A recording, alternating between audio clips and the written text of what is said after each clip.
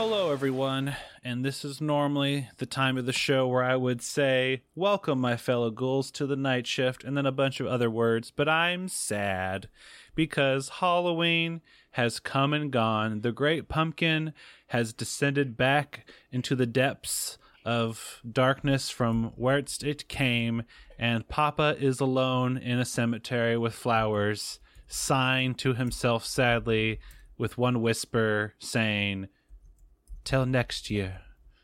Abby, comfort me in this time of sorrow. Oh, Kyle, it's gonna be okay. You're really good at putting me on the spot, and I'm crumbling under the pressure. Love that you became an old woman. Oh, Kyle.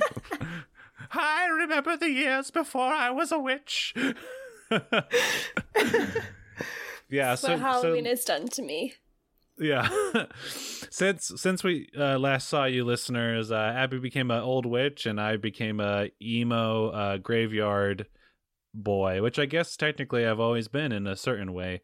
But welcome back to the night shift. Again, we went hard for Halloween, and by went hard I mean we published an episode every week, which is pretty hard for ominous media. It's a lot of work producing and making these podcasts while also trying to live your life and all that stuff. So anyway, thanks for hanging out with us during Halloween. Thanks for all the fun stuff. If you haven't yet, go listen to all those episodes. It was super fun talking about the birds with my mom.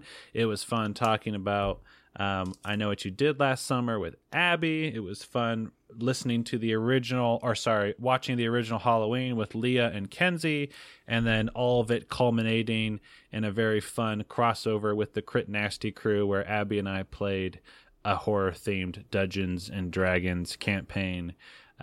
Did we live? Did we survive? Well, if you don't know the answer, you better get your little ass to that episode and find out. Also, special welcome to Bee, Abby's cat, who is now gracing us with her presence. Shout out to Bee. Abby, shout out to Bee.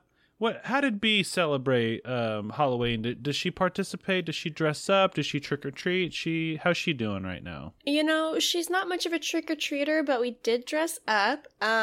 Beatrice here had a bee costume. So she was like a little bumblebee. It was really cute. The funniest part about the costume is that when she's wearing it, she believes that she can't walk. So she like scoots around on her tummy a little bit. And then she wiggles out of the costume. And that was the activity that we did together for Halloween. That was the activity. The activity was paralyzing my cat momentarily. Very cute. Did you send me or post pictures of her in her bee costume? Because I don't feel like I saw any, and I definitely want that now. Yeah, I'll send one to you. I haven't been super active on the social, but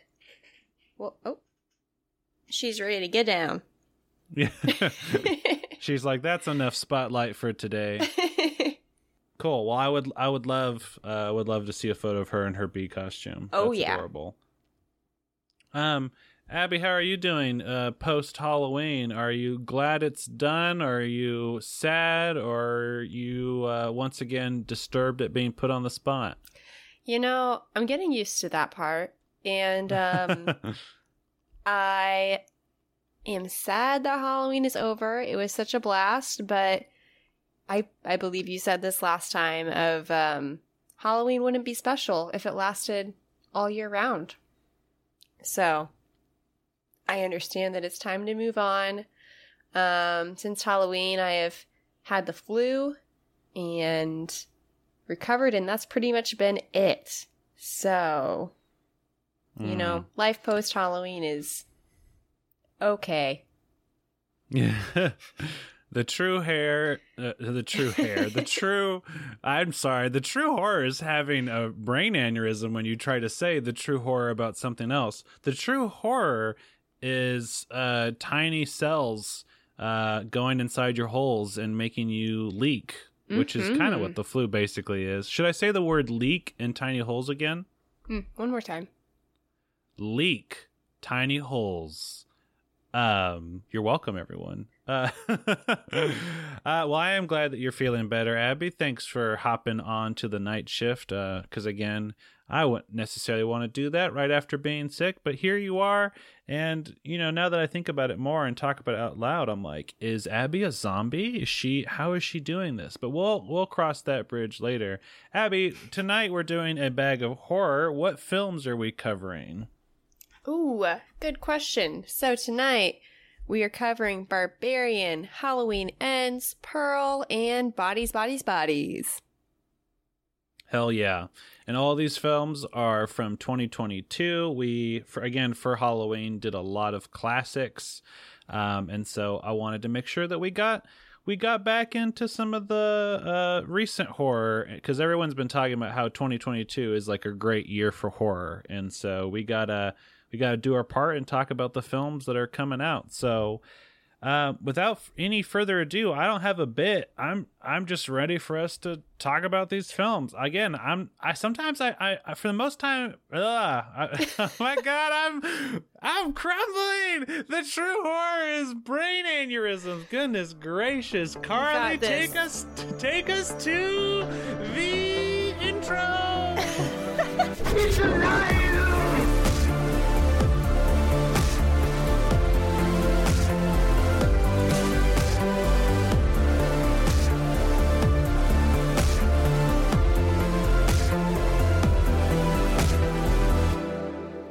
God damn, and we're back, folks. I'm not sure if I'm gonna make it till the end, so let's just move on while we can. I heard a song lyric recently that was like, what was it? It was very angsty, but it applies to this moment, so I'm gonna search it out. It should be right on my phone, because it was one of those lyrics where I was like, oh, that's so angsty, but here we go. If my engine works on empty, I guess I'll drive. That's where Kyle Stuke is right now. So, anyway, let's talk about. Actually, before we talk about the films, Abby, this is the time of this is the part of the show where we guess favorite and least favorite. So, would you like to guess my favorite of these four films, or would you like to guess my least favorite? I want to guess your least favorite. Okay. Go ahead. It's truly a guess. I'm going to go with Halloween Ends. Okay. Yeah. And I'm going to guess your favorite, and I'm going to say I'm torn between Barbarian and Pearl, but I'm going to say Barbarian. All right. We'll see where we land, audience. So let's start with one of the films that you just said, which is Halloween Ends. Also, I think one of the reasons that I'm so discombobulated right now is something I'm realizing is that and this is going to be a very privileged sentence. I'm not used to my AirPod Pros. They take out the sound of everything around me to where I feel like I'm shouting. And I feel like I have no sense of the outside world. And I don't love it. And it's hard to hear myself. And so when I can't hear myself, I can't hear when I'm like slurring words or not saying things correctly. So anyway, audience, you're allowed to just think that I'm an idiot. You're allowed to that's the conclusion that you come to. But just have a little bit of a point B, which is maybe Kyle is getting used to the AirPods. Let's talk about Halloween Ends. This film came out in 2022, directed by David Gordon Green, written by David Gordon Green, Danny McBride, who they've done the other two of this new trilogy. And then this film had Chris Bernier and Paul Brad Logan on as well. And I didn't recognize anything that they had done. And something that was brought to my attention with these films was that every single one had David Gordon Green and Danny McBride, and then also someone else who then never was on the next one, which is kind of strange. So to each their own. But anyway, this film also stars Jamie Lee Curtis, of course, Andy Matichak, Rohan Campbell, Will Patton, and James Jude Courtney. Before we get into what the film's about, very important question. Abby, did you watch the first Halloween in preparation for this last one? I did. Yeah. I have now seen all 3 of the Halloween movies. Yes, in case you don't remember, haven't listened to the review that we did a year ago over Halloween Kills, I did not realize that it was the second of a trilogy, thought it was a standalone movie, and I hated it because I didn't think it made any sense. But turns out I hadn't seen the first movie, so now I've seen them all. Now you've seen them all. What did you think of the first Halloween movie, and specifically in relation to Halloween Kills? So I watched it pretty recently in preparation for watching Halloween Ends, and at the time I didn't really remember a lot about Halloween Kills, but honestly, watching Halloween, the first one, was very enlightening in a way that I did not expect. It was like, oh, I remember that character, and I remember how they died, and now I get it. That makes sense. And having the context, I mean, definitely improved the way that I viewed Halloween Kills, and I think it also improved my experience with watching Halloween Ends. I'm sure it did, actually. Yeah. Okay. Very good. So obviously, because this is a famous franchise, we kind of know what it's about, but give us the synopsis for Halloween Ends. What's the main plot without spoilers? Which, again, I guess you could just say, once again, Laurie fights Michael, but I don't know. Maybe there's more to it. Well, that's a pretty good synopsis right there. Laurie fights Michael, but there's more to it. We have a new player in the ring, Corey. Our friend Corey. Corey! Cute babysitter boy. Or maybe not so cute. We'll see. Very quickly in the beginning of the movie. All right. Very nice. So let's talk again. We for these audience on the Bag of Horror. If you haven't heard us do one before, we don't go quite as deep normally on the reviews where we just tackle one movie at a time. We'll do positives, negatives, and then we'll do spoilers, and then we'll be done. For these, we just say all our thoughts, and then we do quick spoilers if we want to get into anything, and then we move on. And so if you don't want to hear the spoilers, it'll be very clear when we are going to spoil, and just look at the show notes to see when we start talking about the next film. Carly lovingly writes down all the time stamps for me to then post in the show notes. So we'll take care of you, Sugar Bear. Don't you worry. Don't you have a care. And you can pull back your hair and relax. So anyway, let's just talk about our thoughts about this movie, Abby. Tell me everything you thought about Halloween Ends. Pros. It was a pretty nice looking movie. Acting was good. It honestly had some pretty creepy moments, which is always a good thing in a horror movie. The gore goes hard, as expected. Yeah, those are my quick pros. Do you want to do your pros? Do you want me to go into my cons? What do you want? Give me cons too. I want everything. Cons. There are some relationships in this movie, both romantic and non-romantic, that felt really weird and forced. This is not unique to this movie. I noticed this in the other two in the trilogy as well, but everyone is so aggressive all the time. It's like the writers were like, okay, here's what's happening. What is the most aggressive way you could possibly react? And that's all that happened the entire time, and it was not fun to watch. Yeah, just a lot of weird dynamics between characters in the movie. And then also, it was like the writers were thinking, what is the thing that we can do to make the audience the most uncomfortable as they're killing people? And when that just relates to the gore goes hard, it goes hard to a point of that's not what would happen. That's just really gross. And That's just kind of what the Halloween trilogy does, though. That's its thing, I think. That's what I've taken away from this experience. Okay, Kyle, what do you think? I've taken away that it goes hard and that it's gross, and it makes me uncomfortable. Abby Smith. She's not wrong, folks. Y'all, I hate this movie. Abby was right. This is my least favorite out of everything that we're talking about tonight. Are there good things? Are there compliments I can give? Sure. What are they? Do I want to give them? No, not really, because this movie really just drove me up the wall. This movie, and I admit, this movie had a lot going against it because it has the baggage of the other two films. And so I was trying hard to treat it as its own thing. But it doesn't do anything to right the wrongs of the previous films. Honestly, it's my least favorite.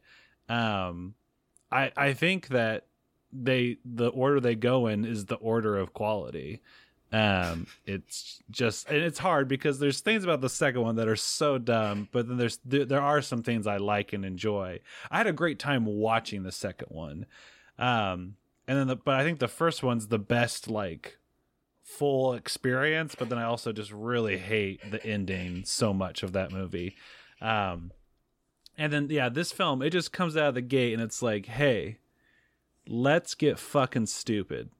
And I went, no, I paid for this. I paid for Peacock so I could watch this. I regret spending money. To have compliments, there's some nice moments, I guess. There's a moment with Laurie and the police officer I don't even know what the character's name is, but they have a nice moment where they're talking in a supermarket, and I'm like, oh, I want these two to get together, I want them to find happiness. There's a part where Laurie burns a pie and she's just like, oh fuck, and I just was not used to hearing Jamie Lee Curtis just swear, but not in a combat mode, but just in life mode. And I was like, this is weird, but I like it. I would just watch a baking show with Jamie Lee Curtis just burning shit. Cute. I would watch that too.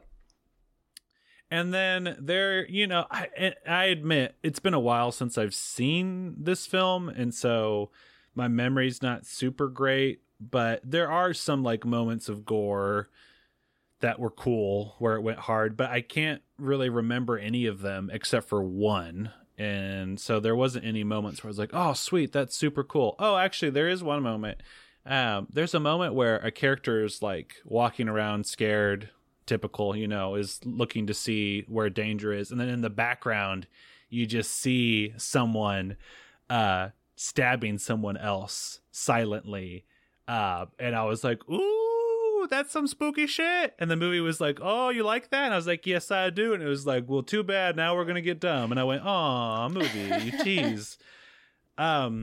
Negatives, Abby is absolutely right. And this is something that we will, because I don't know if all these films warrant a spoiler discussion, but this film certainly does. Because there is a relationship in this movie that I was ready to be into. I was it set it up to where I was like, oh, sweet, I'll like this. This will be good. And the movie's just let's make it stupid and rush it and force it and have the normal timeline of a relationship take place in 3 hours. It also made me mad because I was like, do I have to fucking accidentally kill a kid to get a girl to like me? Because that seems to be what this guy did. That's all this guy had going for him.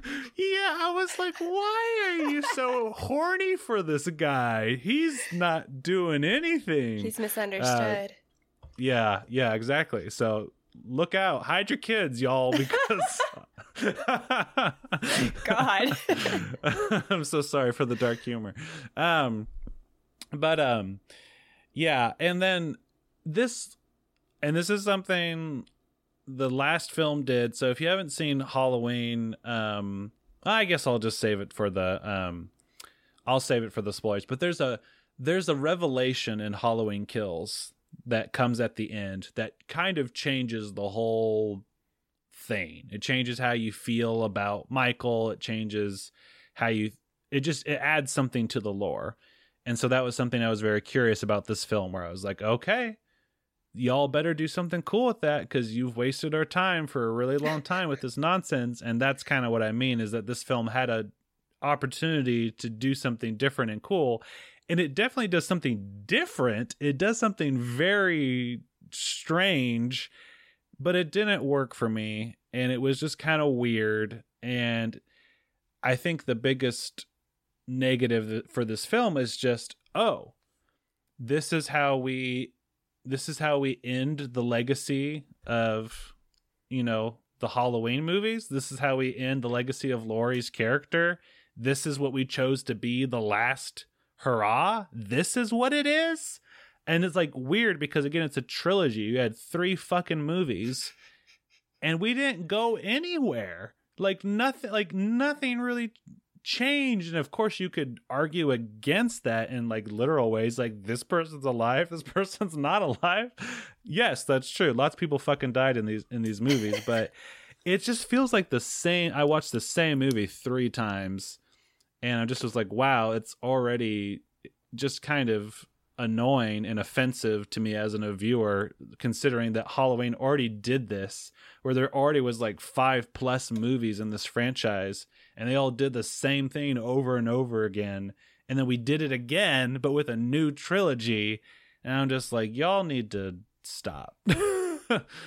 Please don't ever bring this to my table again. I don't want to ever watch this. I don't ever want to watch Laurie fight Michael ever again in my life. Please stop.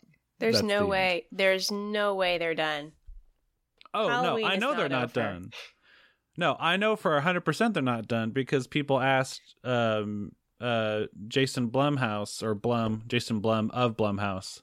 They're like, is Halloween done? He's like, well, our trilogy's done, but like the producer who, I don't know if it's a producer or someone. I watched a documentary about the Halloween franchise. It's some guy who's like involved and like owns the rights or whatever, but he's like, he has a thing in the contract that you can never permanently kill off Michael because he wants more money. So he's like, you can never be done. That's why he can't die. Yeah. And so, yeah, Halloween will be back. Michael Myers will be back. It'll look differently, but yeah, I can't do it, y'all. I go through so much for you people. I'm gonna get accusatory here. No, it's not your guys' fault. Anything else, Abby, before quick spoilers? No, let's spoil it. All right. So if you don't want to know what happens and Halloween ends, look at the show notes, skip ahead to the next movie. But if you do want to know, here we go. So the interesting thing that this film tries to do, so let's go backwards. The big revelation at the end of Halloween Kills is that Michael Myers is in some way supernatural. He gets stabbed, beaten a bajillion times. He dies, quote unquote, but then he comes back, he kills everyone. And you as the audience go, oh, okay, we're admitting that Michael cannot die. He's not fully just a man, which made a lot of sense considering how much damage he's taken over the years. So that's the question that this film had to answer, which is, okay, how are we going to do that? But the film strangely decides to skip ahead in time, because the last film ends with Michael killing Laurie's daughter. And then it just skips ahead X amount of years. Laurie's like, I've moved on. I'm like, what? And freaking Michael Myers is like, why don't I become a Teenage Mutant Ninja Turtle and just live in the sewers? And I was like, what the fuck? He's been living in a tunnel for 4 years. What? Yeah, and no, yeah, just under a bridge. And people know he's there. People know that he's under the tunnel. That guy in that hole kills people all the time. It's like, okay. If you go near those tunnels, boy, you don't come back. Why do you live outside of the tunnel? Yeah. When that guy fucking dies, I was like, yep. Yeah. You live next to the murder tunnel. I know he's homeless. He doesn't have a lot of prospects, but still, like, I don't know. That's got to be like worst case scenario right there. Yeah. So Michael, randomly, after going on his murder spree and killing Laurie's daughter, he's like, I'm just going to go live in a tunnel. And he's like, because of that, It's such a dumb sentence.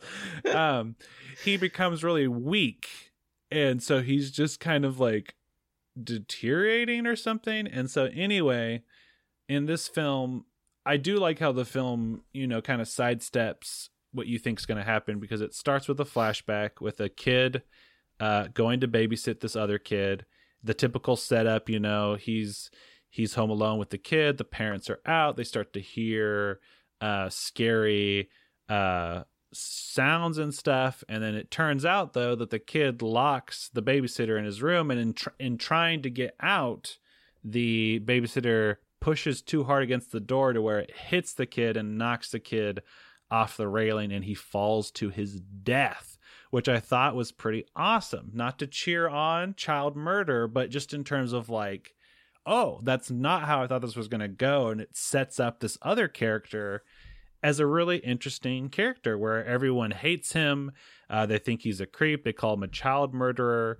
And it totally wasn't. I mean, yes, literally in terms of physics, it was his fault, but like anyone else would have done exactly what he did. It was totally an accident. The kid was being a little shithead. And so it's quite tragic. And so this is the romance that the film sets up, is that this grown-ass man gets beat up by a bunch of over-the-top teenagers who came in from the Stranger Things rejected pilot. It was just, I was like, all right, yep, it's these characters. Cool. It's like these kids confront this man because they want him to buy them beer. And he's like, no, I'm not going to do that. And as a viewer, I'm like, well, that makes sense. You have a history of killing children, so you don't need to do anything sketchy like buying minors beers. And then these kids are like, you're not going to buy us beer? You're that guy who murdered that kid. I'm going to beat the shit out of you. It's like, this doesn't make any sense. Why would you attack a murderer? It's beer. What's happening right now? Yeah. And so then Laurie sees this happening because she's getting gas, because, why not? And she comes up and she puts a stop to it. And in a moment I'm just remembering this now, once the kids go inside, she turns to the bullied man and she's like, so do you want me to do it, or are you gonna do it? And she pulls out a pocket knife, basically being like, we're gonna slash their tires, which I did think was fun, because I do like Laurie as an older woman, just like not giving a shit and kind of being mischievous and stuff. And so they slash the tires and drive off, and then he cut his hand during this process. And so she's like, my daughter's a nurse, I'll take you to her and she'll take care of you. What's weird though is that just like how gung-ho Laurie is about like setting her daughter up with this guy. And again, no offense to him, but it's like, yeah, be kind to him, love him, but also like, what about him screams, I need my daughter to be with him, I'm going to try to facilitate this romance. So weird. And then granddaughter goes for it. She latches on so fast. And like up to this point, I don't dislike this character, this guy. Like he's fine. He seems nice. Kind of had pretty bad luck there in the beginning. And then he proceeds to offer nothing. He's just literally exists. And then the girl is just like all over him and so excited that he's there. And I don't know. It's just really strange. It's really strange. And then the film's like, hey, by the way, she dated a cop who's like the douchiest person in the world. And I was like, what? This dude looks like 20 years older than her. And then also like, why would she date this guy considering her? It just didn't make any sense. Again, like the film it just kept being like, hey, by the way, this thing. I'm like, that's crazy, but okay. And then, hey, by the way, this other thing. I'm like, also crazy, but okay. Where's Michael, by the way? What are we doing? Oh, he's in the tunnel. Don't worry about it.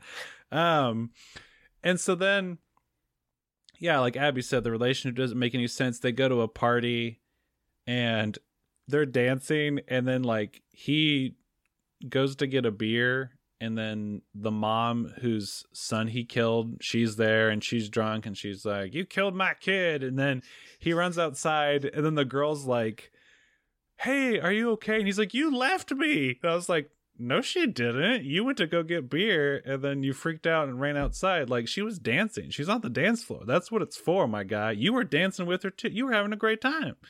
But he's all extra about it, and she's like, it's okay, I understand. We're outsiders. And I was like, what am I watching? Anyway, where the film truly gets crazy, audience, is that, and I forget, so the bullies, the very Stephen King-esque bullies, they find him. They're like, you slashed our tires. And then they push him off a bridge.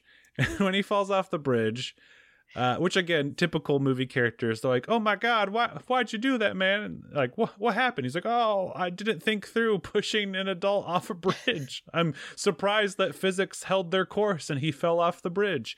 So when he falls off the bridge, he's saved by a homeless man. And then the homeless man, I don't even fully remember exactly what happens, but the homeless man gives the exposition about Michael hiding in the tunnel. And then the homeless man also goes crazy. And somehow this guy ends up stabbing the homeless man in self-defense on accident. And then Michael takes him. I think I'm misremembering. I think he gets pulled into the tunnel first. Yeah, so he falls off the bridge and is not dead. We can see that he's not dead. And then he gets dragged into the tunnel with Michael. And Michael possesses him. So now, Babysitter Boy is actually also Michael and Babysitter Boy. He leaves the tunnel the next day. And the homeless man gives his exposition. And, like, kind of attacks him, but also not really. And then the guy stabs him and kills him. Gotcha. I think something like that. I feel like it was actually self-defense, though. Yeah, you're right. He gets pulled into the tunnel, and it's weird because it's like he's gonna kill Babysitter Boy, but then Michael like either sees something in him and is like, "Oh, you had a hard life," or just like you said, possesses him. It wasn't clear to me if it was like he was gonna kill him, but then felt bad for him. Well, it was like he was gonna kill him, and then it showed flashes of the kid, the guy killing the kid. And it was almost like Michael was like, oh, yes, another murderer. I will take you. I don't know. Yeah. It was kind of... Yes. Yeah. So anyway, it starts this weird plot of like this guy kind of being possessed by Michael, but also being his own person. And then him feeding bodies to Michael to help Michael regain his strength, because Michael's like an old man who is, again, someone mentions in a previous Halloween movie, like the more he kills, the stronger he gets, which again, we complained about in that movie where it's like, you're pulling that out of your ass. How do you know that? But in this film, they're right. It's true. The more he kills, the stronger he gets. And so then it just starts a really annoying storyline of like him being a bad boy and the girl being like, I can fix him. I like him. But this town sucks. And then Laurie being like, hey, that boy I introduced to you and wanted you to fall in love with, he's a bad influence. Don't hang out with him. I think he's possessed by Michael. And everyone being like, that's fucking crazy. And I'm like, it is, but she's actually right. But also, I don't want to believe her either. What a weird sentence to say. And then it all culminates in a really lame showdown with Michael that I found really underwhelming. And then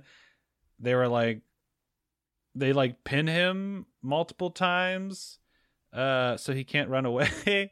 And then they take him to a meat grinder, and the whole town's like, yeah, let's dump him in the meat grinder. And they dump him in the meat grinder, which I was like, I guess is the best way to dispose of like a supernatural being. But again, the film never talks. No one like brings up like, wow, this is crazy. This dude can't die. There's something supernatural here. What's going on? Like no one ever asks any interesting questions. And again, Laurie like kind of gets her ass kicked a lot. There's like a part where she's like, you want me? Come and get me. And then Michael just like totally yeets her across the room, and it was like really like kind of sad. I was like, oh, she's old, leave her alone. Yeah. Laurie did look like shit at the end of the movie. At the end of the fight, I was like, whoa, You have been through it. Mm-hmm. Yep. So I was glad she survived, so that she could hopefully live some peace. I found her daughter really annoying. Again, such a like lame character in addition to the Halloween franchise. No offense to the actress, just I couldn't tell you a single thing about her except that she's a nurse who at one point dated a shitty guy in the first film and then dated a shitty cop off screen in the third film. And she's a woman. That's all I can tell you. She has brown hair. That's also what I can tell you. There you go. That's all the facts I have. And again, just for this being the last film for this, it's like, that's all we got. That's all we could do. It's too bad. Any final thoughts, Abby? No, I'm okay that's the last one. I don't want to watch more. I don't want more either. I just wanted a satisfying ending. Yeah, I'm sorry. Abby's like, I don't care.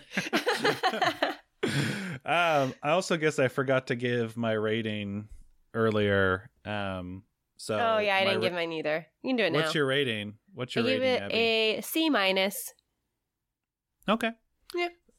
I gave it an F. I wanted to give it an F-, but I was like, it's not as bad as Resident Evil, so it was a coherent movie. Yeah. All right, folks, so we're done talking about Halloween Ends. Thank goodness. What's next? We're talking about Pearl. The sequel / prequel to X, which is also a film that we covered here on The Night Shift. This film, like X, was directed by Ty West. It was also written by Ty West, but also Mia Goth, who also served as a producer this time. Speaking of Mia Goth, this film, like X, also stars her. Unlike X, this film stars David Corenswet, which to me I just read as Corn Sweat, which I think is pretty sweet. Yeah. Emma Jenkins Puro, Tandy Wright, and Matthew Sunderland. Yeah. Abby, tell us, what is X about? Well, X is about porn, but... Yeah, I'm sorry. What's Pearl about? Porn. Porn. Pearl is about a country girl who dreams of leaving her life on the farm to dance and be a star. For now, she is stuck at home taking care of her father, who is essentially paralyzed from the Spanish flu, I believe, and her overbearing mother. What could go wrong? It's a story of redemption and healing. Kind of. Yeah. Yeah. Yeah, so I was really excited for this film. It was funny because I had very mixed feelings on X. You can listen to that review and hear why, but ultimately Abby and I both liked it. I think Abby liked it more than I did, but I was just, again, I thought it was a little bit too thirsty at times, but I also recognized that that's what it's about. And so thirst is going to thirst, baby. But I love just what these films are doing in terms of playing with certain filmmaking stylistic choices and paying homage to classic films. So again, X being very much like Texas Chainsaw inspired, having that 70s grit to it, whereas this feels like a very dark version of The Wizard of Oz, the just super saturated and with like heavy psycho influences, in my opinion. So Abby, what did you think about Pearl? Oh boy. So you mentioned Mia Goth, and she was in X as well. She did a really good job in X. But in Pearl, I thought that she was phenomenal. She killed it. She did such a good job, and I had a good time. See, something about me. This is not really in a coherent order at all, but something about me. I can't judge at all. Is that I love alligators in horror movies. Yeah. And we got alligator, and it made me happy. Give me more gators. Mm-hmm. And this film was really well made and looked really nice and had a relatively small budget, and I think it was really impressive. Just, I enjoyed it. It was a good movie. To go right into my cons. So the spurring factor of this movie is that Pearl wants to be a star and wants to be a dancer. And there just isn't really any depth to that at all. That's it. She just wants to be a dancer. And I just wish that they had given us a little bit more to go off of there as far as just understanding the characters. And this movie was targeted at a very strange audience, I think. Without getting into any spoilers, this movie didn't have much going for it, honestly, in my opinion. Unless you watched X and liked X, I don't know why you would go see Pearl. It was just about a country girl who is murderous. And I mean, I guess if that's all you want, then okay. But as a prequel to X, it was interesting. Aside from that, it was just kind of weird. As a concept. Like I said, I did enjoy it, but I just, I don't know who it was for. Yeah, I can see that. I'm with you. I love alligators, and so that was something I loved about X. And so here I was glad to get more alligator. There's a great moment with the alligator in the main title card that made me laugh and cheer, and I was just like, this is an amazing frame of film. Mia Goth, goddamn, so good. And just shows how biased people are against horror, because I feel like if this was not a horror film and more widely, distributed and kind of in the cultural zeitgeist, I think it could totally be valid for a best actress nomination, because I thought she was just absolutely phenomenal. There's a 6 to 7 minute monologue that she has in this movie, and I was like, holy crap, it's still going. Oh my gosh, it's still going. I just kept realizing it's still going, and I was getting stressed on behalf of the filmmakers, imagining the director being like, don't fuck it up, we're so close. She was really good. She made me laugh. There's a great moment in this film where her husband's away at war, and she's dancing with she meets another cute boy, and then afterward she goes into the field chasing something that she lost, and she finds a scarecrow, and then she's holding the scarecrow, and then on the scarecrow's face she sees the boy that she just met looking at her, and she drops it and screams, "I have a husband!" And what she proceeds to do afterwards, we'll talk about in the spoiler section. But Pearl's a fascinating character. To answer your question, Abby, when you said, who is this film for? I totally get that critique, because it's definitely not, I don't think it would be as enjoyable if you haven't seen X, but it doesn't mean that you need to see X. You could totally watch it without. Oh, but absolutely. I think that this is, in terms of who it's for, I think it's a character study.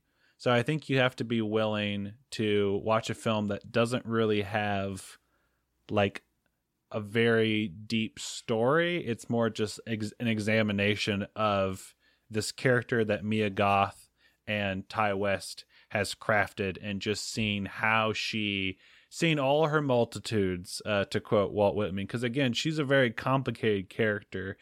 I definitely felt sympathy for her.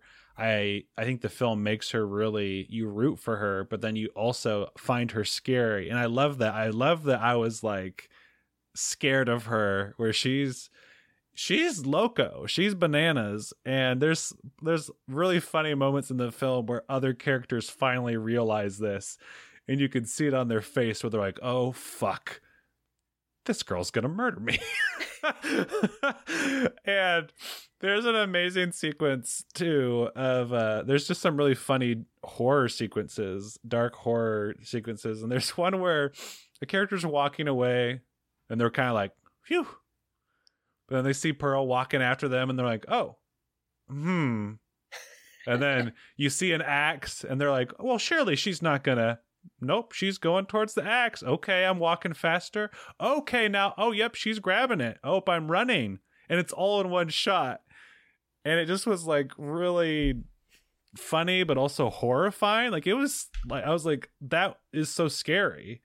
Because of course, like as a person, you're like, well, surely they're not going to try to murder me because of this thing. Oh, they are. Oh, I'm running. Oh, like, yeah. Anyway, there was just lots of moments that with horror, like lots of there's some animal violence in this, and I feel bad for laughing, but like between this and The Lighthouse, like people really hate birds, and I guess it's timely because of us watching the birds that we're wanting to get revenge on them for all their years of horror against us. Filmmakers are striking back, and again, really funny moments. Like this poor goose didn't deserve what it got, but I did laugh. But yeah, I don't think I really want to watch this movie again. I really enjoyed it, but I didn't like leave it going, oh my gosh, that was like the best thing I ever saw. I just left it going, wow, I enjoyed spending time in this world. But I'm also not upset that I have to leave. I think the worst critique I have is that it's a bit too long, even for a relatively short movie, an hour and 42 minutes ish. I thought there were some parts where I was like, let's speed this up a little bit. And it's not too complicated. You know, once it starts, it kind of goes where you think it's going to go. Characters are different than I expected. Some characters I had assumptions about who ended up to being different than what I thought. But besides that, I wouldn't say there's too many surprises. But man, there's a lot of love poured into this. Again, the Technicolor look, it opens the same way that X does in terms of starting with a 4x5 frame before expanding into widescreen. There was a lot of love put into it, and you're totally right, Abby. They really used their low budget well.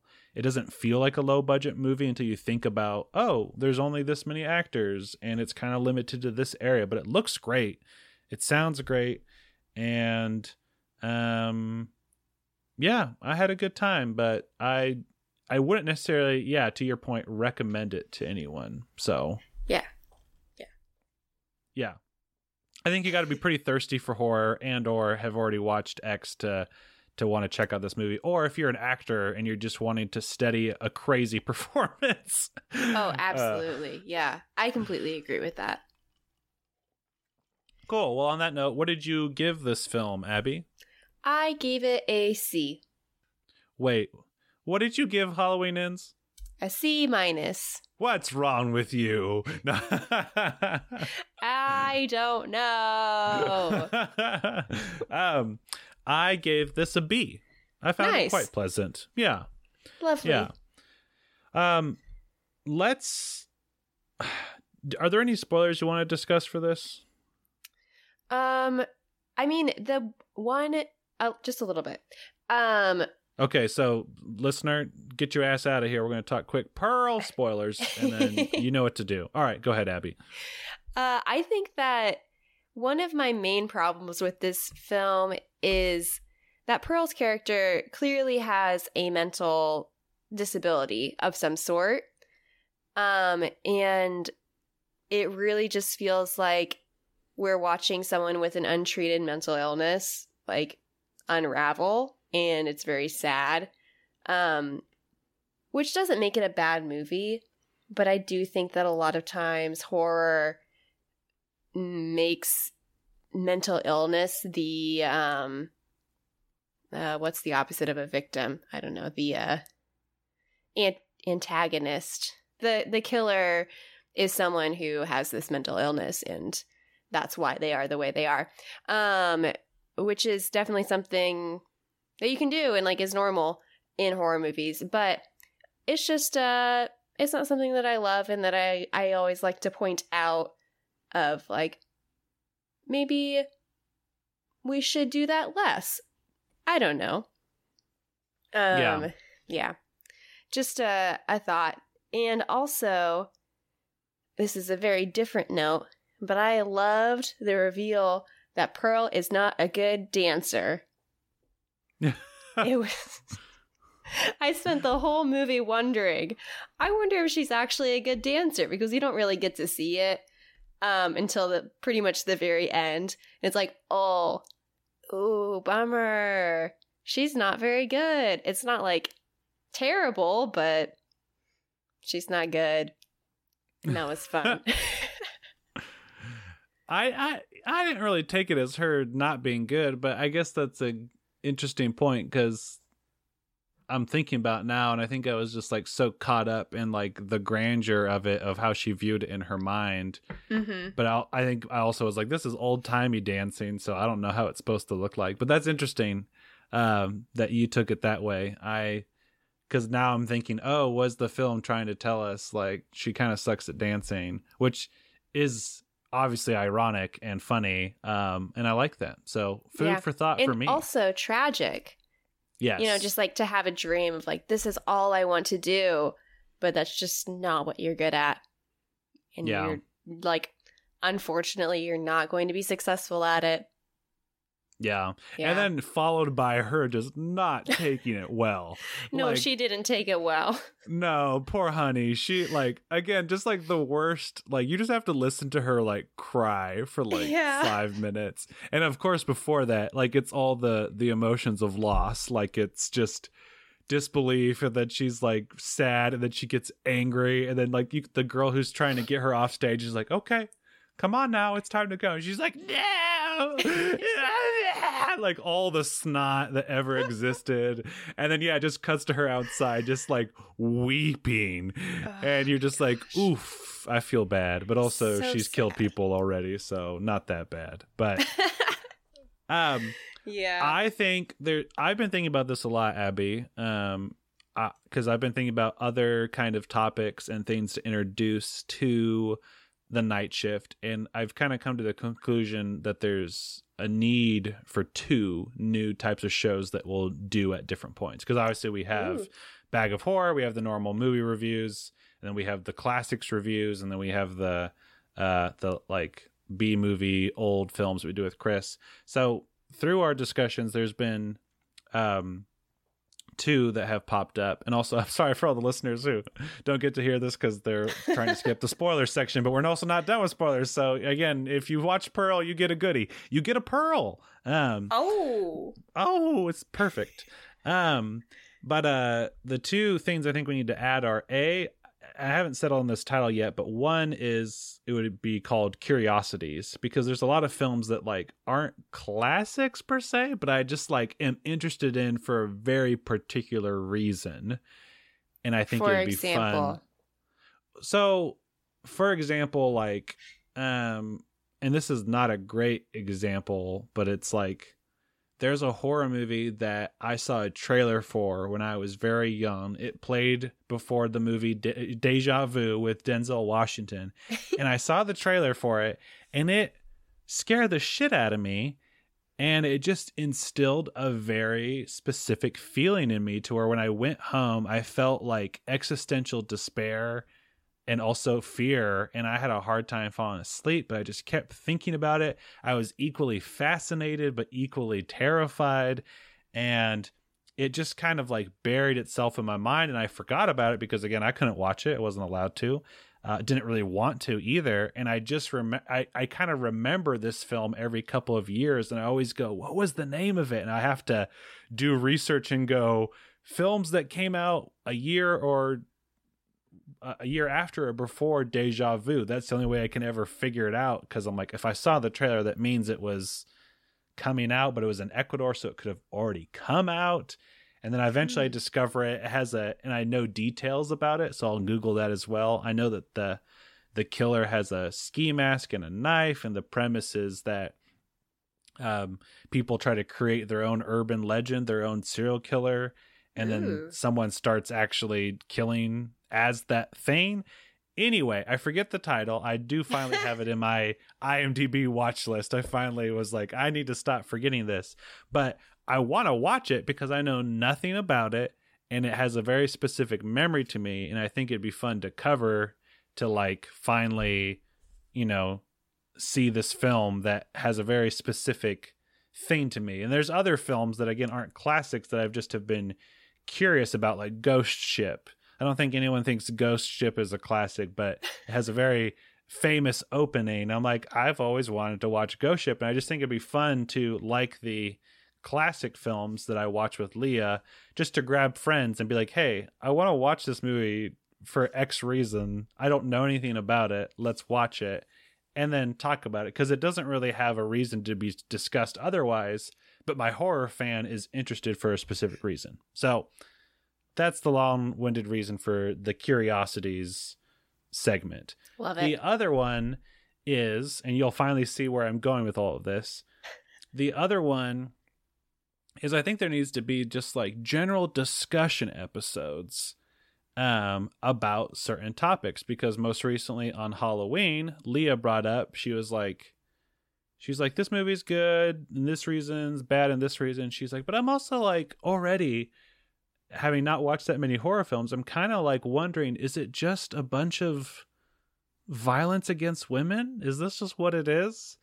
And I was like, you know, horror and violence against women have a very specific history. And I was like, we can talk about it now a little bit, but it requires more. It requires a fuller discussion. And so you bringing up the mental health aspect, I'm like, it's funny that you say that, because I just watched a video essay on that, and that itself is its own discussion, which is horror, you know, in its use of betraying folks with mental health, even, you know, what some would call, you know, I'm trying to think of the right word, but like there's a film basically where like, or I guess it itself is a trope, but like transgender or cross-dressing being also like paired a lot with serial killers and stuff. And so I think there's really interesting discussions that would be fun to have. And so you bring up the mental health aspect. I was like, yeah, I want to talk about that more. But again, it's like, it's not here that we have that full discussion, but I want to have it.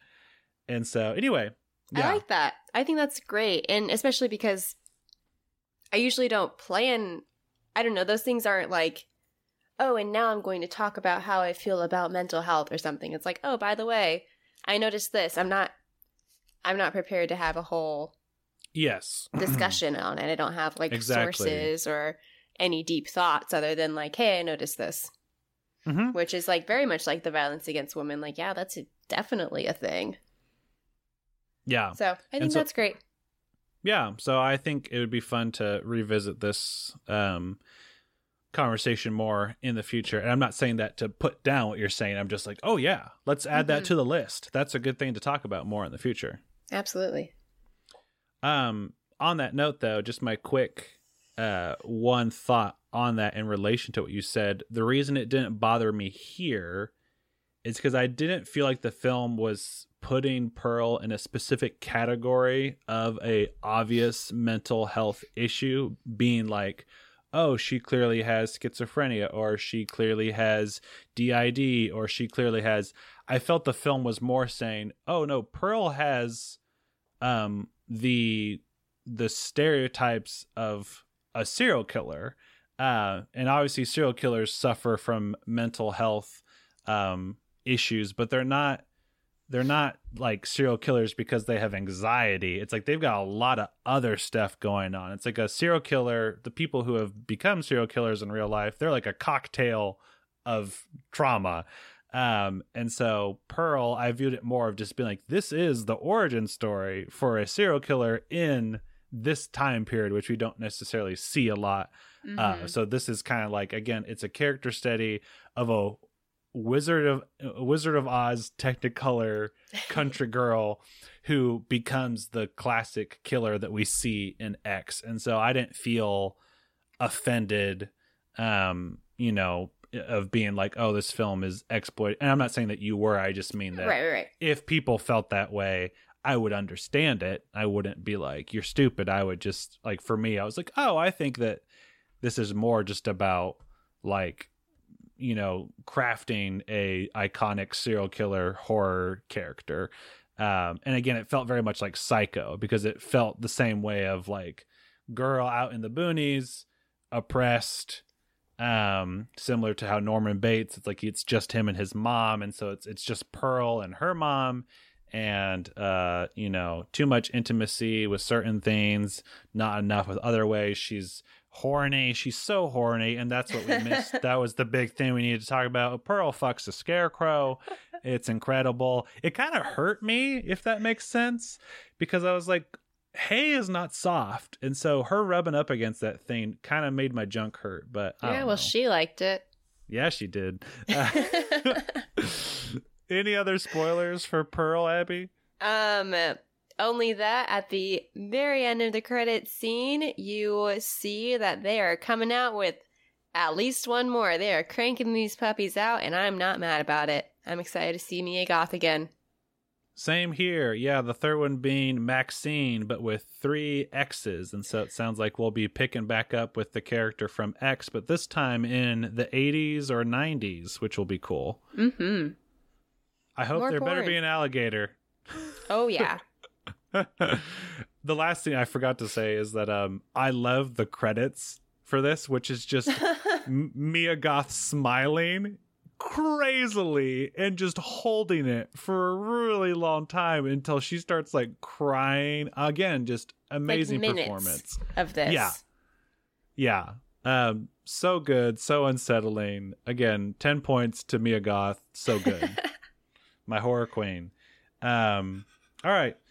All right, welcome back, people who skipped for spoilers. We're here talking now about Bodies, Bodies, Bodies. This is from 2022 as well.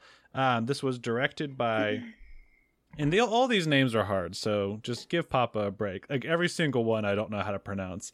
Directed by Helena Range. This is Reijn. It was written by Sarah Delap, and it is based on a story by Kristen Roupenian, Roupenian. So there you go. This film stars Maria Baklova. You may recognize her most recently from Borat 2. It also stars Amandla Stenberg, who you might recognize from Hunger Games. Rachel Sennett, I wrote IDK, so I don't know what else she's been in. Chase Sue Wonders, I also wrote IDK. Pete Davidson, you might recognize from all the women he's dated. Maiha La Harold, you might recognize from Industry or Modern Love. And then finally, Lee Pace, you may recognize from the wonderful show Pushing Daisies or the not so wonderful The Hobbit films. I love Pushing Daisies. Oh, you love Pushing Daisies too? I love it, yeah. I don't think that we could get away with talking about Pushing Daisies on the night shift as a horror show, but it's God about damn death. It, this is our show. We can do whatever we want. It's so good. So good. Noah always gets mad at me because I'll incorrectly call it Pushing Up Daisies, and he's like, it's not called Pushing Up Daisies, it's Pushing Daisies. Get it right. Yeah. Anyway, Abby, what is Bodies, Bodies, Bodies about? Bodies, Bodies, Bodies is about a group of friends who know each other from high school, I believe, who are reuniting for a hurricane party. Yes, it's privilege. They're going to hang out in a mansion during a hurricane. So that's what they do. They party in the mansion. They play Bodies, Bodies, Bodies, also known as Mafia or Werewolf. And then people start dying in real life, not the game. People start dying in the game they play. Yeah.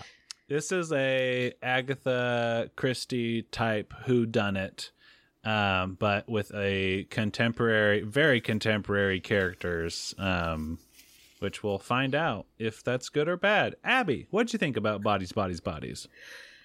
Bodies, Bodies, Bodies was a pretty fun ride, in my opinion. The acting was great. The relationships between the characters were very compelling to me. They wove a very intricate web of conflict and friendship, a lot of tension.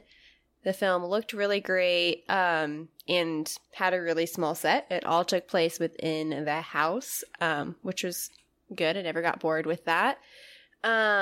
This movie was really funny at times, made me laugh. But moving over to cons, it was an absolute shit show at the same time. There was just a lot of characters screaming at each other for very extended periods of time, which is not so fun to watch. And they built a very wonderful, intricate web of relationships and then didn't do a whole lot with it in a way that I wish that they had. So it definitely had things going for it. Didn't have the follow through that I wanted in some ways, but overall I enjoyed watching it.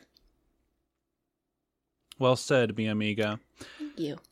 Bodies, Bodies, Bodies is filmed so well. I agree 100%. It looks so good. Just really beautiful, and the mansion and the hurricane. It's like you buy everything. Like you buy that this place is just windy and wet, and the mansion's really large and interesting, and the lighting's very impressive. And I guess doing some brief research that each actor had to basically light themselves. They had to be very intentional with how they held their phones so they would be seen, because otherwise it would just be darkness. And that's what was kind of interesting, is that it's like in real life, they're trying to sneak around. You would not point your light right at your face, but to be able to see the characters with how they lit it, they had to do that. And I guess all the lighting for each character too was intentional with their character. So I read some of the descriptions. Some of them I was like, that seems like a stretch. I don't really get that, but okay. Because one's like, this person carries lights on their hip, which means that they get business done and they're active, they're proactive. And I was like, is that what the hip represents? I don't really understand, but that's what my hips represent. And hips from Abby don't lie. So, yes, very beautiful movie. And I don't know. I feel bad because I feel like an old man. It's just, I don't like these types of movies. And what I mean by that is just really shitty people being shitty. It just gets really old for me. And I say I feel bad because that's what the film's going for. So I don't really feel like I can critique it. All I can just say is that it's not for me. But it just I didn't like anyone here. They're all terrible. I'm not interested in their drama. And so I'm just kind of waiting for someone to die, because that's interesting. Because again, everything that comes out of their mouth is just Gen Z. The worst garbage that Gen Z has to offer is what, or again, later millennials, you could argue too. It's just the worst stereotypes of both of those groups being incarnate in these characters. And again, I get it. That's the point. There's a lot of commentary here. Like Abby said, the most privileged ever put on screen of just a hurricane that's destroying people. Let's have a party. And when it's streaming on the television, or when there's a news channel covering, they're oh, this is sad, let's turn it off. It's you assholes. So, and there's moments in the film where it works for me. There's moments where their assholery is really funny. It's just, the problem is that that's the whole movie. No one changes. There's, again, I didn't care about a friendship surviving. I didn't care about a relationship surviving, because most of the film is put through the view of Maria Bakalova's character, and the context is kind of that she is meeting her girlfriend's friends all for the first time, and so again, she's coming into this social situation where she doesn't know lots of people. She also, I forget where she's from in the context of the film, but she doesn't speak as much English as everyone. She's shy. She has her own history and past and stuff. But I just found her not a compelling, and it's even weird to call her the protagonist, because, you know, a lot of the film is mainly everyone together, but she's kind of who we align with the most or spend time with the most, and I just didn't really care. So I don't know. I think that this is a case where it's just Kyle Stuke preference, and I just have yet to see a horror movie. I would like to see the opposite of this, where it's like, let's have for once a group of friends that are actually friends, and you understand why they're friends, and you like that they're friends, and you like being with them. And then when they can still do and say shitty things, but they can be a little likable. Whereas again, here, I just was like, all of these people are trash and I hate spending time with them, even though they're fictional characters, which again is a testament to the actors who are doing a great job being this way. I don't know, Abby. I'm sorry. I'm a grumpy old man. Don't be sorry. Okay. Do you have anything else to say about it? No. Okay. I will say this. I was proud. I called the twist. You did? Nice. I did. And I that's not a knock against the film. I was hoping that it was going to do what it did. And when it did, I was like, that's pretty funny. And it was great commentary. So on that note, let's give our ratings and then we can reveal that in the spoiler section. Perfect. What did you give it? I gave it a C-. Okay. I gave it a B-. Okay. Different strokes for different folks, y'all. Mm-hmm. No, don't accuse Abby and I of always being on the same page. We're individuals. We are not. We fight. That's right. We're fighting right now. I'm so mad. Bodies. All right. Okay. So if you don't want to know about bodies, get your little body out of here and come back for the last film, Barbarian, in a little bit. But if you're still here, we're going to talk spoilers. So, Abby, reveal the twist of Bodies. Oh, so good. In the beginning of the movie, Pete Davidson's character is found outside with his throat slit, and this kind of instigates the investigation of who's the killer, and people start dying for various reasons. Turns out they were all accidents, and Pete Davidson killed himself on accident trying to saber a champagne bottle with a sword, and cut himself with the sword and died, and happened to be recording it for a TikTok.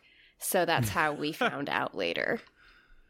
Yes, which was funny because Lee Pace's character does it, and everyone thinks it's super cool, and Pete Davidson's not impressed with it. And so then the fact that then he goes off by himself to practice this and do a TikTok and then accidentally cuts his throat is very funny. And I guess Lee Pace was nervous about doing that in the movie because he does it successfully. And so he admitted that he practiced by himself using his sword from The Hobbit, which I thought was awesome. That is awesome. He didn't want to embarrass himself. Yeah. But yeah, very fun twist. But again, like all the character reveals, like I just was like, you all are terrible, because you find out the main girl that her girlfriend again like cheated on her like that day or maybe the day before with another girl. Like he was at the party. Yeah, and everyone's so thirsty in this movie. And again, like she's like, "Oh, me and Pete Davidson are best friends," and I was like, "How and why?" And this girl's just dating Lee Pace, who's like 30 or 40 years old, like 20 years older than her. I did love the joke that she's like, he's a vet, and that's what makes them all think that he has like PTSD and is like dangerous, but he's like a veterinarian. That was pretty funny. Oh my gosh. It was wild though watching this movie. The first time around, I enjoyed it a lot actually. Like it was really rough watching like what you're describing. The characters are all awful people, and that's like just getting through it. But like overall, I felt like the punchline at the end was worth it. It made me laugh. It was all just such a big setup. That being said, I did rewatch this I don't know, a little while back for recording for this, and I hated it.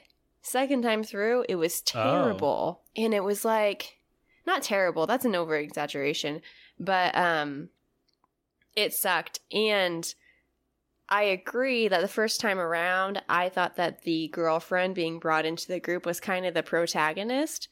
But I changed my mind second time around, and I decided that she is the antagonist, and that none of this would have happened if she were not there.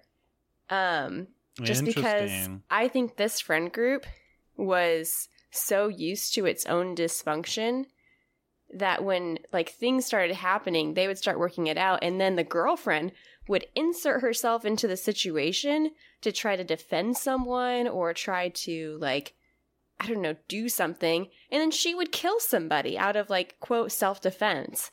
And it's like, none of this would have happened if you were here. You suck. Everyone else sucks too, but you're the one killing people. Yeah. That's interesting. I won't watch this movie again, but if I did, I would think about it from that perspective, Abby. So, yeah. I also didn't like, and just roll with me on this because you may be tempted to accuse me of something right away, but I didn't like how the film starts off with her and her girlfriend just making out.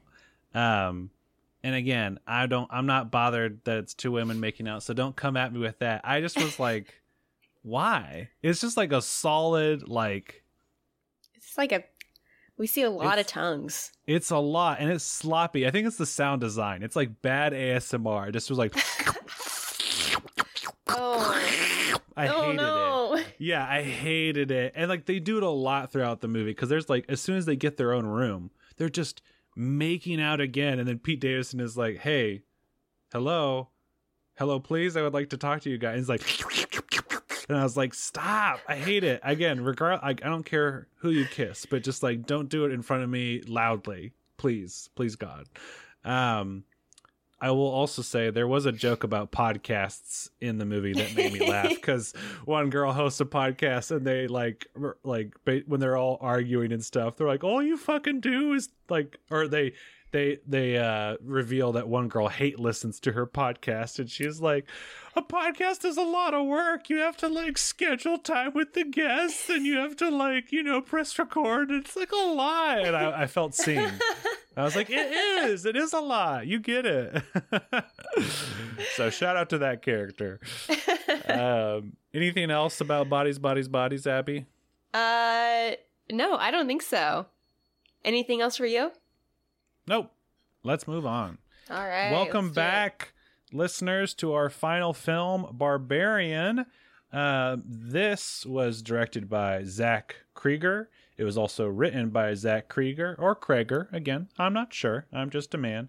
And stars Georgina Campbell, Bill Skarsgård, and Justin Long. Georgina, I do not know much about, but Bill Skarsgård is, in regards to the horror community, you may know him from playing Pennywise in the It films. And then Justin Long, you have seen him before in you've seen him before in Justin Creepers, Jeepers Creepers, along with Tusk. I mean, he's a pretty famous actor, but in regards to horror movies, those are the quick ones that I can think of. But Abby, what is Barbarian about? And again, let's say the least amount possible, because this film, I think, is the best when you go in blind. No spoilers for me. You know how I am. So Barbarian is a film about a woman who is staying at an Airbnb. But when she gets there, she finds that someone is already staying there. And that's pretty creepy in itself. So what's she gonna do? What's gonna happen? You'll just have to wait and see. You have to find out, bitch. Abby, what did you like about, or I guess just tell me everything you thought about Barbarian, good and bad. Yeah, absolutely. So I'll keep it short, but Barbarian was so much fun. This was a blast. I knew nothing about this movie going in. Thought it sounded pretty dumb, and I was just like giggling the whole time. And it's so fun, so funny. No, not so funny. It is funny. It's also a horror movie though, so don't get crazy. It's just a very unexpected movie all around. Cons. There are some elements that I could have used a little more backstory personally, but I'm also not going to complain about it because I got enough. There are some really annoying tropes in it that show up. There's the trope of the cops being useless, which I'm not going to say anything about how I feel about cops, but in a horror movie, it's like, okay, we get it. And then also there's the trope of the character who shows up to explain what's happening. And they're like, oh, blah, blah, blah. This is the history of the situation. If you didn't know. And it's like, okay, could you have come up with maybe a more creative way to tell us that?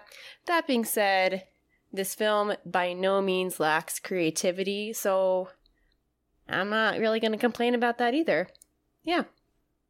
You go, Kyle. Wonderful. I will. Thank you, Abby. Yeah, this film, I was telling Abby a little bit about this before we hopped on for a call because she asked me what I did for Halloween. And for Halloween, I watched this movie, baby. I was by myself in the dark. I was finally alone, and that was what Kyle Stuke wanted, and all I wanted was the company of Barbarian, and I got it, and Barbarian was a good lover to me. I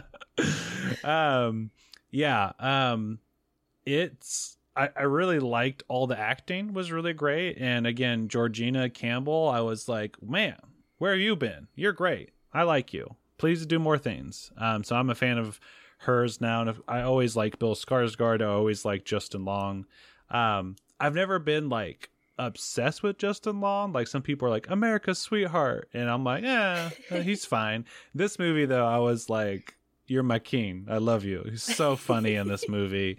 And you know, it's not necessarily a brave performance, but I did appreciate Justin Long taking it because there's just some things in this that aren't like flattering. A, from like what he says, and then B, what he like does. And so I could see other actors being nervous to be associated with some of these things, but I thought that again, he did a great job, and I'm like proud that he took it. And I guess originally this role was offered to Zac Efron, and he was like, nah. And I'm like, yeah, Zac Efron, I can see why you didn't take it because you're a coward. No. You know, I'm glad he didn't take it. Justin Long was perfect. No, Justin Long was a better fit. I can't picture anyone else in the role but him. And so, yeah, just really great characters. Again, Georgina, I appreciate her role and how her character was designed. Again, I'll talk about that more in the spoilers.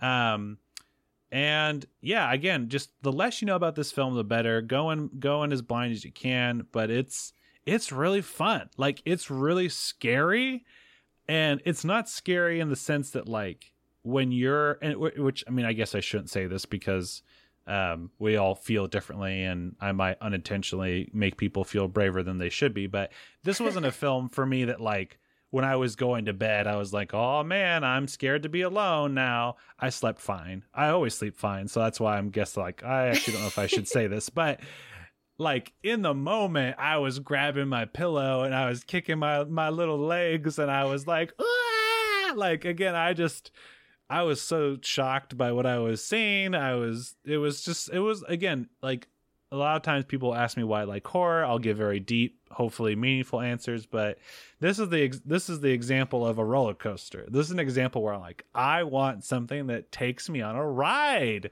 And Barbarian took me on a ride. I saw things, I heard things, I experienced things. It was so fun. For negatives, I agree with you. There's the exposition dump, and I honestly I felt like the film needed one last oomph. I felt like the ending was good, but it needed one last fun beat, and it just kind of was like the end. And it wasn't satisfying. On paper, it's satisfying, but it needed one last gag or line or moment, and it fell a little flat. But again, that's a minor critique. There are you could critique some of the decisions made by characters in this. I think it's arguable, and so I will say it didn't bother me. I felt fine with why characters did certain things, but I think a case could be made, so we can talk about that in spoilers. But yeah, watch Barbarian. It's on HBO Max. It's so good. I love it. I want more. Zach Cregger, give me more. And Zac Efron, you're a coward. No, just a note. Barbarian is a terrible name. Should have been something different. Oh, interesting. Okay. We could talk about that in the spoilers. Okay. What did you give Barbarian, Abby? I gave it an A. What did you give it? I also gave it an A. Yay! Which makes it a battery. It's a AA, baby. Ha! It's not it's not my car service though, which is AAA. We would need another person here for that. So if you don't want to know anything about Barbarian, which if you haven't seen it, I think you should. So get out of here for real. Carly, I know your man's seen it. Have you seen it? / I know the answer to that. You haven't because you're scared easily, and that's okay. You haven't seen Coraline. We're going to get you to see Coraline. Also, for everyone who's new here and doesn't know who Carly is, she's our editor. I'm not talking to a ghost or anything. Although, maybe there is a ghost named Carly that also happens to live in my house. We will find out. I do not know. But please go watch Barbarian if you haven't seen it yet, and then come back and listen to the spoiler reviews. But if you really are just too scared or you don't care, stick around. We're going to talk spoilers. Abby, spoilers. We just got to address it right off the way. Giant naked woman in the cellar. So scary. So scary. She's terrifying. Dude, when she, again, I was so interested. So, again, just to recap, in case you took 2 hours off, watched the movie, came back, and are listening to this, or if you just haven't seen. So, our main characters discover that there are hidden rooms in the Airbnb. The film plays on your expectations, making you go, is Bill Skarsgård bad? He's the one who's in the Airbnb. They've been double booked, and so the film's kind of playing with you, going, is he a sketchy guy? Is he creepy? Turns out, no. I mean, he says some weird stuff, but he's overall a nice guy. And they discover a very creepy room in the basement, and then after that, if that room wasn't creepy enough, they discover creepy stairs that go even further down. Bill Skarsgård is taken by something. Our main character, being a good person, she goes to investigate. Maybe he's slipped. Maybe he needs insulin. Maybe, I don't know. He needs something. She goes down there. She finds him. He's scared. He's panicked. He's like, something bit me. And you're like, what the fuck does that mean? And then they're talking, and over his shoulder, you just see a giant naked woman, cave woman thing grab him and smash his face against the wall, and it explodes in gore. You're screaming. She's screaming. And then it cuts to Justin Long in a car, and the rest of the story begins. Abby. Oh my so gosh. Good. I loved it. I think my favorite thing about this movie is the meet cute of this girl arrives at the Airbnb.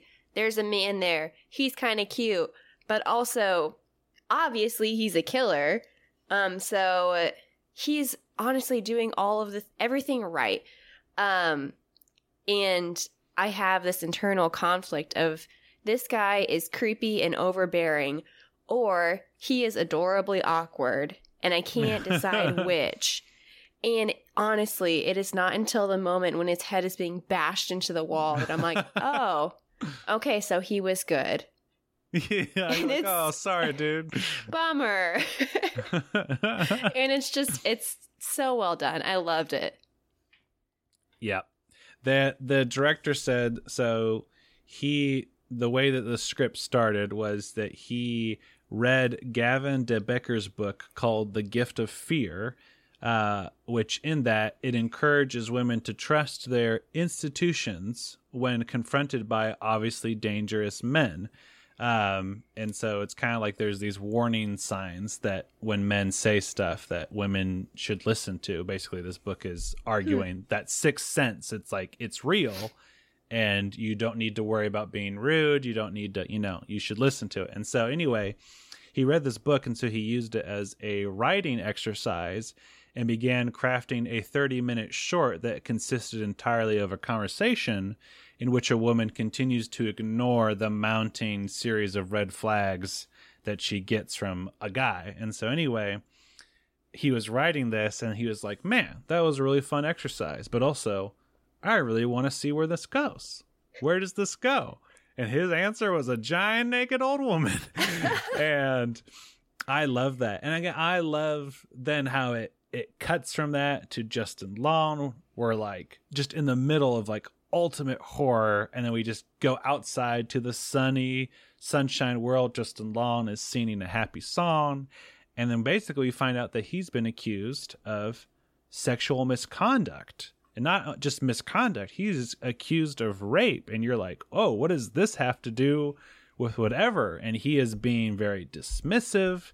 He is, and again, this is what I talk about with a brave performance, is that you're like not sure how to feel about this guy because he's an actor. He's really charming and funny. But then as soon as he's, accused of raping someone, he's like, oh, that bitch. And you're like, well, I mean, that doesn't help. It's a question that's just peppered throughout the whole film where you're like, did this guy do this terrible thing? Because you're wondering as an audience member, how does this story relate to the giant old woman? And also, why am I spending time with this guy who's potentially a really bad person? And what I think is amazing about the film and about Justin Long's performance is that they answer the question. Justin Long is a bad person who totally did what he is accused of. And yet he is so fun to watch the way that he reacts to stuff. So like everyone else reacts to the creepy basement and room with horror, whereas Justin Long is like, again, in financial trouble. So he's like, oh, sweet, this is more square footage. And he starts measuring it. He is going down the stairs with a tape measure, very excited. And I loved that, Abby. It was so good. I love how long they committed to that bit also. It's like, haha, he's measuring the basement. And then he keeps measuring and keeps measuring and keeps measuring. And it was honestly really smart in that it was funny, and it brought the mood up so much, and also showed us how extensive these tunnels were, until he had gone far enough down right into the lair. Well, yeah, and it results in a great horror moment because his tape measure is stretched out really far, and then something hits it and brings it shooting back towards him, and you're like, that old woman's down there somewhere. Mm-hmm. And man, so many creepy shots of her. There's a shot of her just like slowly walking out of the darkness, and it's horrifying. It's nightmare fuel. So cool. But then again, really funny. So then he ends up getting paired up with the girl who has survived, and she's been put into a cage. And you realize this old woman, she wants to kind of play. She's called the mother. She wants to mother these two people. And in a very terrifying but hilarious and gross sequence, is she wants Justin Long, to drink from a baby bottle, and he won't do it. And it's got hair on it too, and you're just so like, gross. Oh my god. And he is forced to, and it's disgusting and terrible. Yeah, anyway, I love how it plays out. I love him just leaning into being a bad person. You don't know, again, if he's going to change or whatever. And in the last minute, he reveals himself to still be a shithead. I felt so bad for the homeless guy who, again, was totally the exposition dump that you brought up. But I love how they're like, well, how do you know she's not gonna get in here? And he goes, shit, I've been here for whatever amount of years. She's never come. And right at that moment, she breaks through the door, rips off his arms, and beats him to death with them. And I was like, wow, I am so watching this. Yeah. There wasn't a ton of violence in this movie, actually, but the moments that were violent, they like really did it. She rips off this guy's arm, and then she ends up ripping someone's head in half later. It's really good. Yeah, great stuff. I found the origin story very interesting. Of the dad, or of the guy who originally owned the house, who was a serial killer. Again, very gross, very similar to Don't Breathe, and just like this guy basically like kidnapping women, getting them pregnant, and then like grossly again like waiting to get then his kids pregnant, and then it just is like this like whole incestuous circle that eventually resulted in this very deformed old woman who is herself, she's like the monster, but she's not really the antagonist, because she's just kind of like this confused force of nature who ultimately wants to be a mom, because that's all she has is this old VHS tape about being a mother that the dad was watching to learn how to do dad stuff, because he's a serial killer and not, you know, a normal person. But you feel, even after like how scary she is and everything she's done, you feel a moment of sadness when she's holding the main girl who she saved by jumping off the tower to grab her, which that moment looked kind of weird to me, and I didn't really buy. Like that was kind of like a moment, but yeah. Her holding her and being like, baby, and you're like, oh, and then the girl just like clicks the hammer back on the gun and pow, shoots her. I was like, oh yeah, I thought it was actually great of, I don't know, a moment of girl power after Justin Long, the woman hater, tried to kill Tess to save himself. Like, Monster Lady has saved her, and you have a moment of empathy of like, oh, you just want to be a mother. And in that moment, she wants to take Tess, the main character, back to the house, but it's not out of like keeping her for herself. It's like, you just fell off a tower and I need to save you. And I love the moment of when she did fire that gun of like, they're like, no, oh wait, no, yeah, that was a good call. That was right. You should do that. Yeah. It's not out of hatred. It's like she doesn't want to go back, and it's a nice character full circle, because she mentions in the beginning of the film that she will consistently go back to men that she knows she shouldn't, and that's played in well to where, again, she freaking follows the stranger who she does not know. She follows him down into the dungeon, basically, to save him, and then does the same for Justin Long. It's like these two dudes, which, again, Bill Skarsgård was a fine dude, but these two dudes who she does not owe anything to, and for her own safety should not pursue, she does, and then so then finally, in the end, she makes a decision for her own well-being, while also freeing this poor, tortured woman from her existence, which... yeah, I know you as an audience may be saying, Kyle, are you saying that you're for euthanizing people? I mean, in this fictional version with monster old women, yeah, for sure. That girl needed peace. True. And yeah, I love Justin Long gets his head crushed in Jeepers Creepers style, which again, that must be in his contract that when he dies, he gets his eyes gouged out. But yeah, he sucks. And I love too how like once he figures out that she's survived, he starts like immediately trying to like control the narrative of like, oh my God, I'm so sorry. I mean, you slipped, right? I mean, yeah, you know that I was trying to help, like, you know, because he's like, crap, if this girl like makes it, she's gonna tell people I pushed her off a water tower. Again, the fact that he's such a despicable person on paper, and yet, again, I enjoyed watching him, I think is pretty amazing from an acting perspective.